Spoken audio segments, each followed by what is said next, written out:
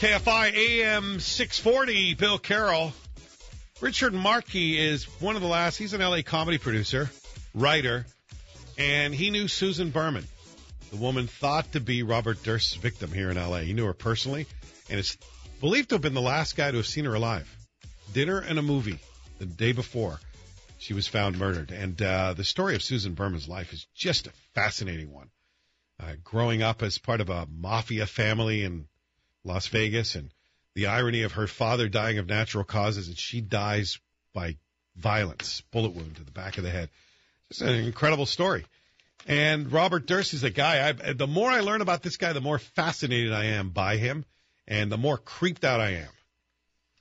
The story we told a couple hours ago about him having an apartment building, a woman's dating him. She thought it was odd that he had one room in the house, had an apartment too, concrete floor and a saw. Well, who doesn't have a concrete room with a saw in it? KFI's Eric Leonard just got back from New Orleans, where Robert Durst was in court this week. We're waiting to get some fairly minor legal issues sorted out in New Orleans before he can come back and face a very major murder charge.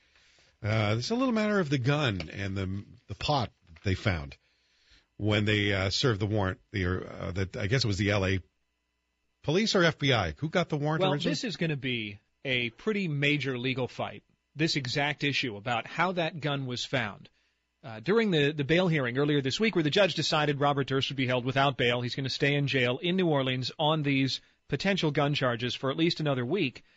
The Orleans Parish District Attorney, the local prosecutor, put on the witness stand an investigator from that office who assisted the LAPD with the search of Robert Durst's room, but it came out during the testimony that it was a little problematic. The LAPD was trying to arrest Robert Durst, and they believed he was in Houston, except he wasn't in Houston. He had left. And the LAPD was using the FBI and one of its fugitive squads to help them track him down. They were tracking his cell phone. We now know they had a wiretap up on his home phone and his voicemail. And they had very suddenly discovered that he had been calling the voicemail from the hotel in New Orleans and pointed the FBI to the hotel. And what happened over the next few hours will have a pretty big bearing on whether or not Robert Durst can even be prosecuted for the gun discovery in New Orleans. The FBI agents who found him at the hotel led him up to his room under the guise of, well, we need to figure out who you really are, because Durst was not staying at the hotel under his real name. He didn't have any ID on him. And so they get up into his room because he offers to show them his passport and his birth certificate. Well, at that point, given the nature of this case, which is a murder case involving a murder defendant kind of unlike anybody else who's ever been on trial, rather than wait for the LAPD detectives to get there, after all, this is an LAPD murder case, or wait for a search warrant, the agents who are there, and maybe some local police, begin to toss Robert Durst's hotel room. They search it top to bottom. And it was during that search that they found this handgun inside the pocket of a blue windbreaker with a white lining. It was not in plain view. And so, from the perspective of Robert Durst's defense lawyer, this is an illegal search, because even if Durst invited them into the hotel room, they could look around to see if there was anything in plain view. They could certainly search him. Yeah, if somebody invites you to the room and you walk in and there's a body on the floor, all right. But that's suspicious. We can search further. But they didn't see anything suspicious. Well, they may have seen they may have seen the marijuana. May have. But here's the issue for Durst's defense, and this is what they're going to try and argue next week, and this is why this timeline is so critical. They're going to argue that the fact that the LAPD came to New Orleans, got the local authorities to help them get a search warrant 9 hours after the room had already been searched, is evidence that the LAPD knew it needed a warrant to search the room and find the things that were found. The discovery of the gun is the only basis under which he's being held in New Orleans right now. And so if the defense can prove that they should have had a warrant, they should not have searched the room without a warrant, if for no other reason, knowing that this was a murder case where every tiny bit of evidence might have to be stood up in court, then it shows a level of carelessness on the part of the FBI agents who were there, or recklessness, or I don't know how the defense is going to characterize it, but that is going to be the issue that's argued next week. So what was the counter-argument? What did they use as the rationale for them finding the gun? None, because they weren't arguing the evidence. Only the defense was trying to suggest where it was going with this. But the investigator from the New Orleans DA's office who testified said he was not part of the search. He was not there. He characterized the initial search of the room as an inventory, that they were just trying to inventory the items so that nothing would get lost. I mean, after all, there was a lot of cash in the room. Pick up his coat. Maybe you can argue I felt a weight in the pocket. The only problem is, one, they bothered to get a warrant later. So if they're going to say, well, we didn't need a warrant to look through the room, then why'd you get one 9 hours later? Well, they could actually use that to help. They could say, because we didn't do a thorough search. We did a surface search. I thought you would say that. That's why we got the warrant later. I thought you would say that.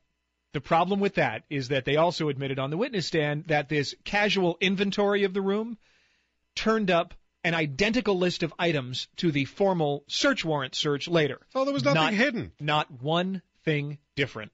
And so if you were doing a cursory examination of the room... Look, but we tore the mattress open when we got the warrant. We didn't do that before. But they didn't say that. What they found in the inventory is exactly what they put as, here's what we found as a result of the search warrant. Yeah. So whether or not this is legally a problem is separate from the fact that Durst's lawyer is going to make an enormous issue out of this when they get before a judge next week. And start. Now, why is that, do you think? He just doesn't want to have to deal with this? Like, let's get this off the table, and let's get to L.A. We got a bigger fish to fry here. Let's not. That seems to be their intent. Yeah. It seems like they just want this thing to go away one way or another. Whether that meant that the local judge gave him bail, which meant that he could be released to L.A. custody and they could start working on the case, that's one way of doing it. Mm-hmm. Another way is trying to fight this completely.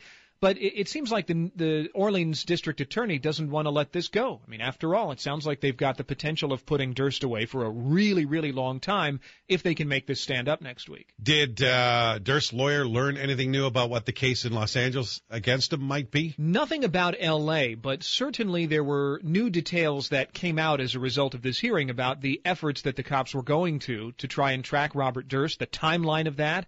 The defense pointed out that the scramble to find him developed just as the fifth installment of the 6-part HBO series was airing.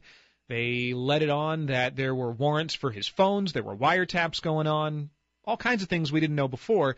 And then we discovered that it wasn't just the $42,000 in cash, but it was another $117,000 that was on its way to him in the hotel. So all of that adds up to what we all knew to begin with, which is that Durst was on the run. And this was just more evidence that he was trying to hide out or get away. Yeah, I got to let you go because we're going to break here, but maybe you can give me a quick answer if there is such a thing. Sure. This Vermont girl we talked about yesterday who went missing after buying food from a health food store that Robert Durst owned. Right. And I know in the past it's been kind of dismissed that there's no connection between the two, but that's a big coincidence. It's one of a lot of strange coincidences involving Robert Durst and people who have vanished. Whether or not it holds water, it's so hard to say. It's difficult to prosecute or investigate a murder case or a disappearance that's that old. And Durst's defense lawyer said one thing that probably you could agree with, which is that at the moment right now, Durst is kind of an easy target. So, did you get to eyeball him? Oh, yeah. I sat right behind him. Is he half as creepy as he looks on TV? He looks like he is near death. He does not look well. I wondered if that's really what's going on. That's why he did the HBO thing, that he's tired of running. He doesn't have long for this earth. Could be. Thank you. See ya. KFI's Eric Leonard. Rich Markey, last person to see one of his suspected victims, Susan Berman, alive. We'll talk about his friend. We'll get to know her a little bit better. And his meeting with Robert Durst as well, coming up. But KFI AM 640, Bill Carroll. Rich Markey is an L.A.-based comedy producer and writer, and he knew Susan Berman. Susan Berman is the suspected murder victim of Robert Durst. And he has all kinds of information about who she was as a person, her incredible, fascinating background as a, what would we call her? The mafia princess, I think is the way it's been put. So we wanted to talk to him and reach out, and he was also maybe the last person ever to see her alive aside from the killer. So first question for Rich, of course, is where did you first meet her? Actually, I met her in 1988. There was a Writers Guild strike that year, and we were both members of the Writers Guild, and it was mandatory that we joined the picket line. And we were both on the picket line at CBS Studios, walking around amongst several hundred writers. And she overheard a conversation that I was having with a fellow that I knew and butted in with her 2 cents worth, and that's how we met. You like each other right away, would you say? Yeah. She was a very opinionated person, and I found her opinions both smart and perceptive. And your opinions at the time probably started out being about the strike, what was going on, I would imagine. Tell you the truth, I don't remember. No? But you remember the connection. And so is that where the friendship began, day in and day out on the picket lines, or did you then start to... It wasn't day in and day out. It was just that one day. But when the picket was over with, she said to me that she couldn't remember where her car was parked.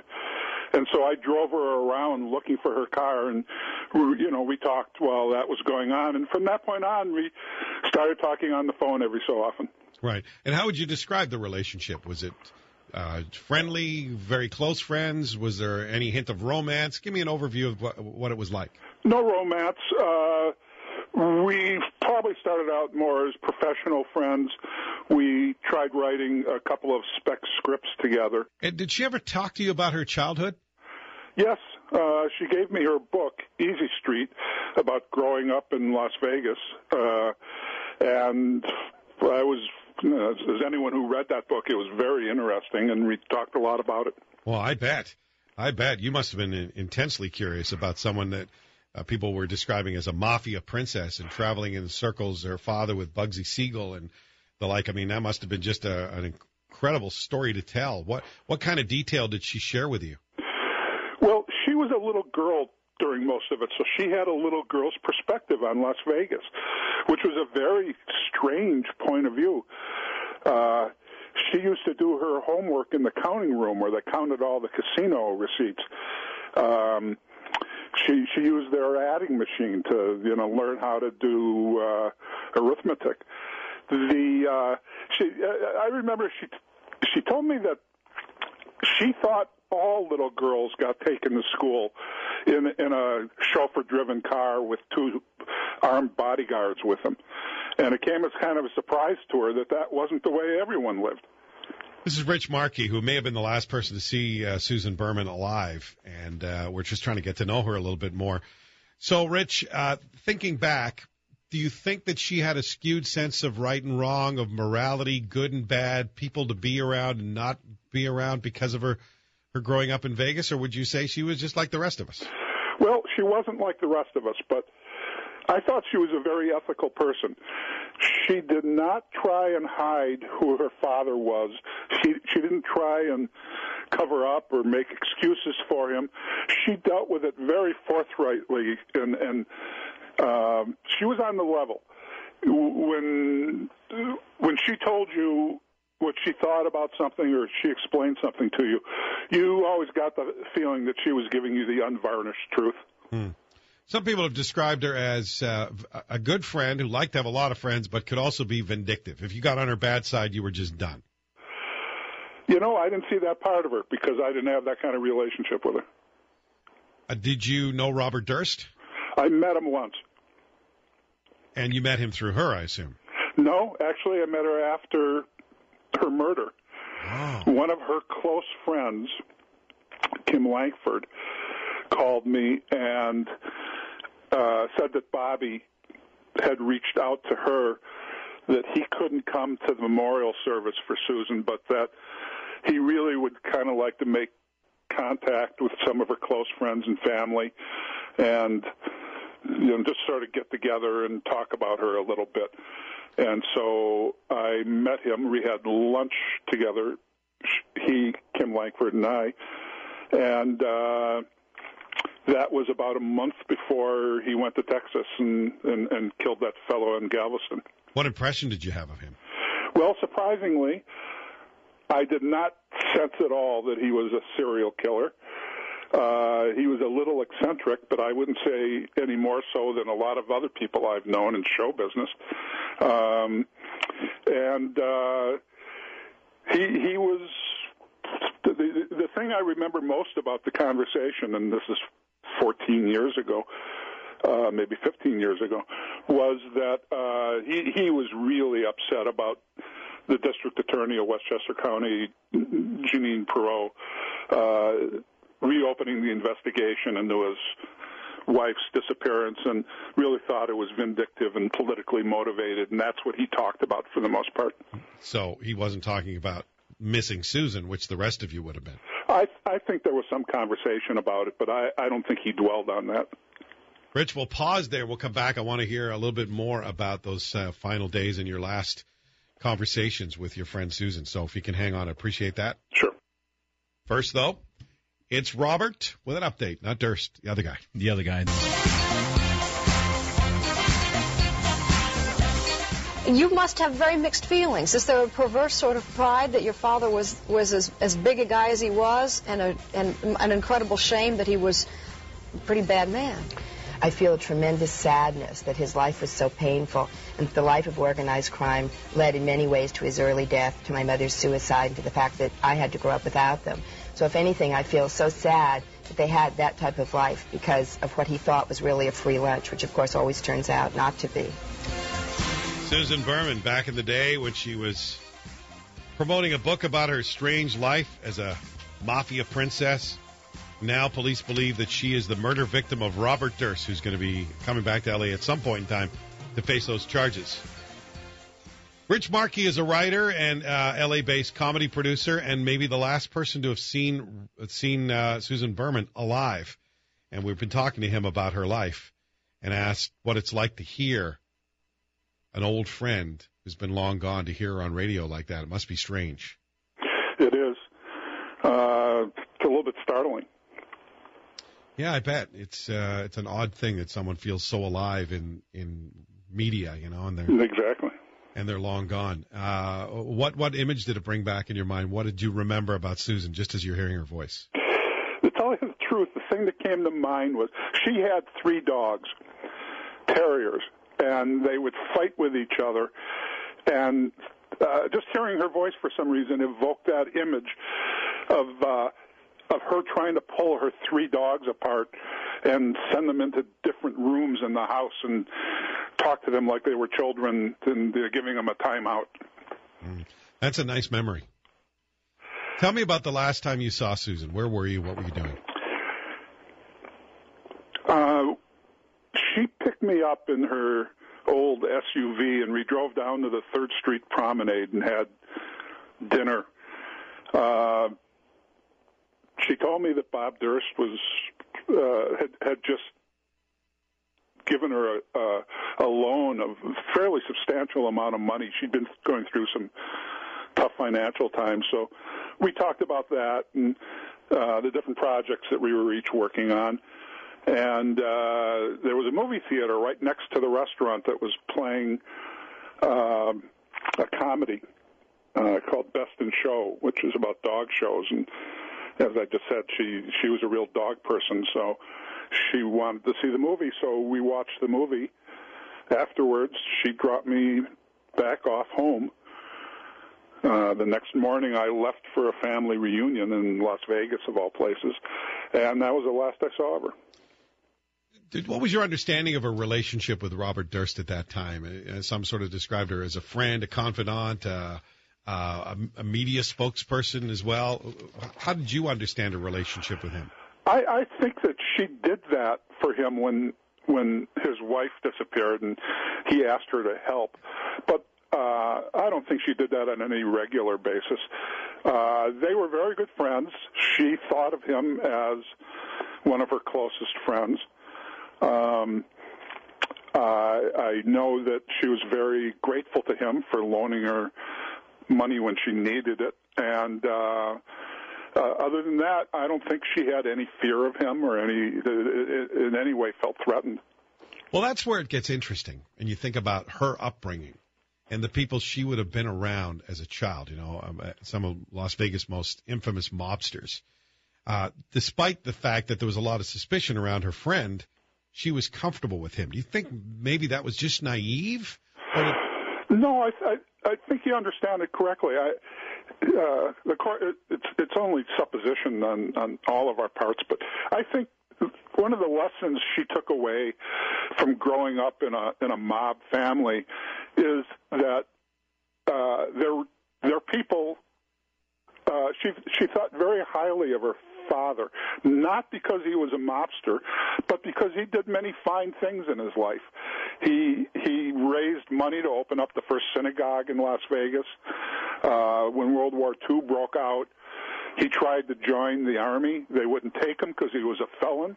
So he went to Canada and joined the Canadian Army. And in 1948, when Israel was fighting for its independence, to establish itself as a state, he raised a great deal of money for Israel. And she would talk about things like that and, thought that he was a fine man without ignoring the fact that he'd been a mobster as well, though. So she saw that people could have a duality. That's what I think, and I think that's what she probably saw in Bob Durst as well. But to your knowledge, she never suspected him of being a murderer. Not to my knowledge. She never talked to me about that. Some of her other friends, excuse me, talked to me about that after she had been murdered, and said that she had a lot of opinions about that, but she never spoken to me. Some of her friends had said that in those final days she seemed different, distracted somehow, upset about something. Did you get any of that feeling in your last meeting with her? The only thing that I knew that she was upset about were the financial problems that she was having. But in some ways that was compensated for because she had made a deal with CBS television to write, I think it was a mini-series or it might have been a regular series about life in the Las Vegas casinos in the 50s and the 60s. And so she was working on that and was optimistic that that was going to be a good project for her. Talking to Rich Markey, an L.A. comedy producer, thought to be one of the last people to see Susan Berman alive. So you had dinner, you went to see the movie, and you said goodbye. Did you talk to her again after that on the phone, or was that your last conversation? I think that was the night before she was murdered. So, as I said, the next morning I left town, and the police don't think that anyone else saw her except for the murderer after she dropped me off. And when did you hear that she'd been found dead, that her body had turned up? When I came back from our family reunion 4 or 5 days later, there was a message on my machine from her manager, Niall Brenner, saying that she had been killed, and kind of just giving me the very basic information of when and where. Did anyone pop it to mind immediately as a possible killer? Not really. I knew that there were some people who she was had disputes with, and one of them was her landlady, because she wasn't. I think she was a couple of months behind in her rent, and her landlady was not happy with her, of course, and I think that was very rancorous, and so that was a possibility. The police quickly came to my door, and in talking to them, it was clear that there were a couple of other people that they were looking into. But, of course, it didn't take very long before they figured out that Bob Durst had something to do with it. So what's your feeling about it now, after all these years and knowing what you know, knowing her, having met him? Well, it's a relief, because from the time that he killed the man in Texas, there wasn't any doubt in my mind that he had done the other murders as well. He had murder in his heart, and he got away with it until now. So there's a certain amount of relief that justice is finally going to be done. Do you have a clear memory of the last time you looked at her after that movie and said goodbye? Does that flash back in your mind, or was that erased? No, it's there. At the memorial service for her foster son, Sarah Kaufman, arranged a memorial service that was held at the Writers Guild Theater, and all of her close friends and some of her close family members got up and talked about her, and those are the last memories I really have of her. But you don't have the memory of actually looking at her and saying goodbye that day, not knowing it would be the last time you'd see her? Just in sort of a general way. I think we made plans to talk on the phone when I got back. That was the last thing I remember. Sadly, that's how it usually works, isn't it? We don't get to know that it's going to be the last time we see someone. Yeah. Thank you, Rich, for sharing the story with us. We appreciate it. Good to be with you. Rich Markey, L.A. writer and comedy producer who knew Susan Berman personally, might have been the last person to see her alive. Incredible story, isn't it? Coming up next, a Southern California lawyer who may want to murder our executive producer, Brian Holt, and a lot of people he knows. That's next. But first, you'll be okay, Rob. Okay. You'll be fine, yeah. All right. Don't look so worried. Okay. You're not that kind of friend. No. Somebody get Brian out of the room. I told you, don't let Brian in the room for this. It's going to be very upsetting for him. KFI AM 640, Bill Carroll. You a believer in direct democracy? California is one of the leaders in the area of direct democracy, which is the voter initiative process. Mm. Now, why just elect politicians to sit around and make decisions for you? Sometimes we should, follow the advice of 60-second commercials and go vote on issues we know nothing about, have taken no time to research, and just vote for them. Like the latest, what was it called? Release all the prisoners out onto the streets initiative, like the one we just approved. Yeah, that's great. I love direct democracy. It's wonderful. We've had the landmark laws reducing property taxes. That one's famous around the world, right? Banning affirmative action, legalizing medical marijuana. It's unbelievable. Here's the latest one. There's an initiative to declare that the people of California wisely command that we kill all the gays and lesbians. Well, finally, says the gay guy. It's called the Sodomite Suppression Act. Oh, nice title. Wow, I like the alliteration there. Calls sodomy a monstrous evil that should be punishable by bullets to the head or any other convenient method. Mm. You have a shovel, baseball bat, whatever you have.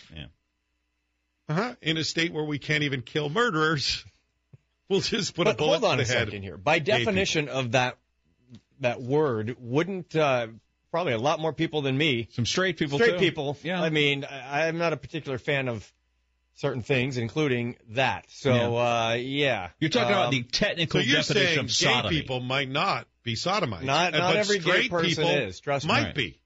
Yeah, I know some people in this room Yeah. are, including me. Well, I've seen certain kinds of porn, I guess, that might have included that act, and where there's only one man in the room. So I think I get where you're going. This comes from this proposal from a Huntington Beach-based attorney, Uncle Matt. Mm. Uncle Matt McLaughlin. McLaughlin is my mother's maiden name, same spelling. McLaughlin. So he's a McLaughlin. Scots. It's more of an Irish name, McLaughlin. Yeah. All right. Matt McLaughlin. We've reached out to him. We have, as I'm sure everyone in the world has, too. Oh, yeah. He is not returning calls for comment. His voice mailbox is full. I wonder why. I think you could probably get to him easier, because a guy like this, he's going to be in a gay bar. This is something latent going on here. This is a guy who's protesting a little too much. Come on. No, I actually think it's just the opposite. Here's the rub. That's what it says here. I'm reading from the article. The rub. Here's the rub. That's what it says. Now, maybe you're thinking there's no way such a blatantly illegal measure would ever be approved by California voters. But here's the rub. You think they did that on purpose? We might get a chance to find out, because it appears that there's no legal way for state officials to stop it. You can go out there and collect signatures, and if he gets enough, on the ballot it goes. This is the same guy that also wanted the King James Bible taught in schools, from what I understand. Well, I mean, that one seems a little more reasonable than this one. Then shoot the gays? Then shoot the gays? No. So I guess you could be a self-confessed gay, like it's a crime. I'm gay. Boom, you're dead. Otherwise, won't we have to catch you in the act? Mm-hmm. I mean, if you're just walking around, you could be a gay virgin. You haven't actually had gay sex. Are you gay yet? Do you have to have gay sex to be gay? That's your orientation. So it doesn't matter what act you may or may not have performed. Let's take you're still Todd, gay. for example. He's straight, Right. and yet There's no actual sex going on There's that not we know enough of. evidence to convict him of being straight. No, so you could just as easily shoot him for being gay as straight because we just don't know. Right. Now, Brian, you like this theory that he's just trying to show how stupid the system is? That's He's one just theory, messing and with it's us? my theory that it's so obviously ridiculous that it would never pass. Why would I mean, anyone this guy want to went do to a that to their liberal college. reputation, though? Why would Well, yeah, anyone because wanna... they're actually trying to disbar him. Yeah, but why would anyone want it known out there that they want to kill gay people? Because I'm waiting for him to come out and say, you know what, obviously I never meant this to be taken literally. I was just trying to prove How stupid the system is. Yeah. I don't know. I don't think so. Call his Uncle Matt McLaughlin. We'll find out for sure. Thompson Espinosa coming up next. Big show, Bill. Big show. It's always a big show. It is. It's amazing. I don't know how we do it. You know, the yelling does not make the topics better. This is the way I speak, and it's terribly obnoxious, and I fully expect to be shown the exit soon. Donald Sterling's wife facing off in court with V. Stiviano. Oh, it's delicious. Well, last time they faced off, it took a while for him to get going, but he finally got there. Took about an hour. Also, John Hamm news, of course. Tech Talk with Father Robert Ballister. Lots going on. Drone news, too. I know there's drone news here at KFI. There's drone news. You just picked that piece of paper Our up, didn't news you? department got a drone. Yeah. I want a drone. All I the have reporters no have drones. actual need for it, but I want a drone. No, wait. I understand every reporter has a drone. No, they didn't get drones for each one of them. That's what it sounded like to me when I read the press most release. amazing drone ever. Our KFI drone is serious. It's a serious drone. Really cool drone. Is it armed? Not yet. Oh. The Thompson Espinosa keep drone up that attitude, though. is armed. That's right. You think it would pull around a banner that says, listen to the Bill Carroll Show? No. There's only one way to find out. The only problem is it can't get too far away from you. Then it just circles back. But... Okay, thank you. A lot of show, Bill. Oh, a lot of show coming up next. So much. Up. Yeah, he's a very Bill, busy guy. too Thompson much to Espinosa fit in. next. Bill Carroll, KFI AM 640.